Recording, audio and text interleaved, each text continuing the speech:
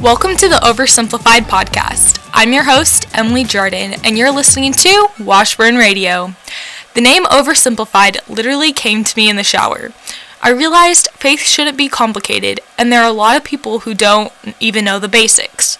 For someone like me who grew up with a Christian background, it broke my heart that some didn't know who Jesus was. I've been looking for a way to become the next Sadie Robertson, if you will, and I'm extremely proud to launch this podcast. For those of you who don't know, Sadie Robertson is from the Duck Dynasty family and has been a huge role model to me. She's in her 20s and vocalizes her faith through her Instagram, her blog, her Live Original tour, and she has 2 published biography devotionals. To see one of my peers, although I've never met her, express her beliefs has inspired me to follow in her footsteps. I want to relate to college students because that's the point I'm at right now. Even if you don't agree with everything that I say, I hope you can associate with my experiences. My promise to you is to tell it like it is, good or bad. I will use real stories and real verses that have helped me overcome those fears. Oversimplified is not going to be me bragging to make you feel bad. The objective is to provide you with spiritual advice that is honest in order to help you. I'm welcome to suggestions, topics, or verses, or if you want to send in prayer requests. My Facebook is open. I want you to know I'm here for you in any way that I can. The rundown of this show will share a passage, something you can listen to, follow along, or ignore. Then, going through a simple prayer.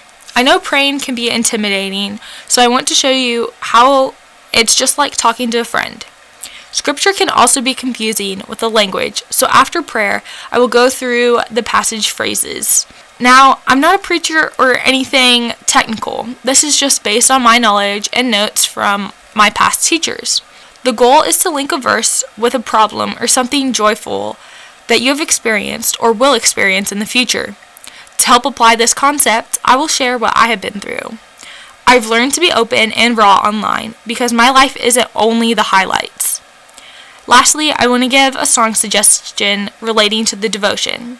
With this repetition, I hope that means the message will stick. My goal is that when you hear the song or come across that verse, that you will be reminded of this podcast. Again, I just want to say, I'm not here to push your beliefs one way or another. I simply want to encourage my peers in the loneliest of their times. With that being said, let's get started. For my first episode, I wanted something lighthearted and kind of funny. What I was going through wasn't either of those. I kept putting it off a week and another week and another week because I didn't want to jump right into the struggles. Then I thought, if I'm promising to be real, I have to be honest. I was so afraid of what people's reaction might be that I let it take control of my message. Feeling like you're not good enough can make you miss out on opportunities. So I'm taking off this first episode of the podcast with my fear of failure so I can keep moving on. Would you join me in Philippians 2, 12, and 13? I'll give you a second to turn there if you want. I will be reading the New International Version, but feel free to use the version that you're comfortable with. Ready? Therefore, my dear friends, as you have always obeyed, not only in my presence, but now much more in my absence, continue to work out your salvation with fear and trembling, for it is God who works in you to will and to act in order to fulfill his good purpose.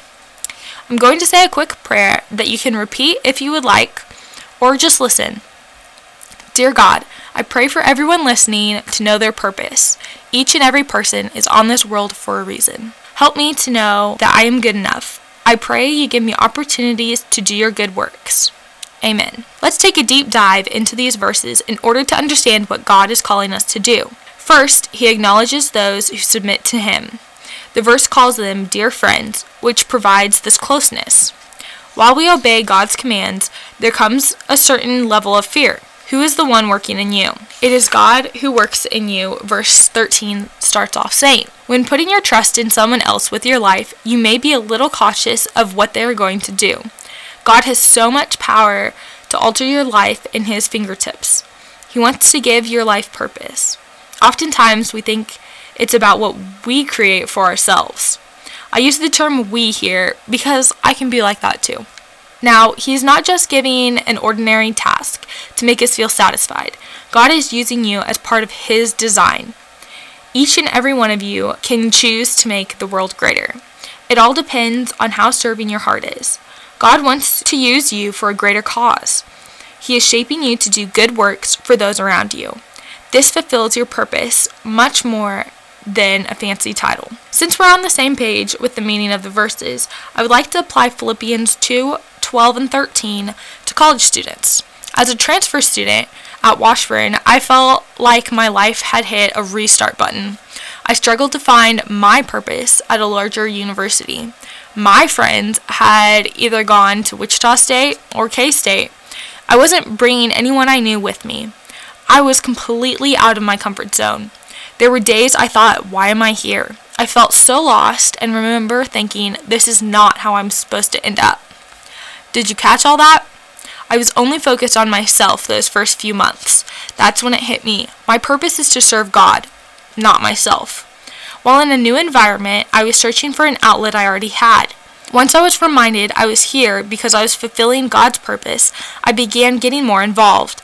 I talked with more people in my classes, and when walking on campus, I would find somebody I knew to say hi to. Ultimately, doing God's work will satisfy all my needs.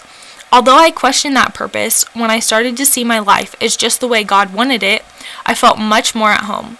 Around that period, I came across the Philippians verse that we're discussing in this episode. It was like a duh moment for me. My thoughts and actions should be to His approval. I can't say when your time of doubting your purpose will be, but I pray you will look back on this podcast for encouragement. One of my goals is expressing my highs and lows to make you feel less alone in your highs and lows. Purpose can lead you to get off track, but all it takes is a little adjustment to be right with God. Purpose can lead you to get off the track, but all it takes is a little adjustment to be right with God. Another tool I want to leave you with is a song suggestion.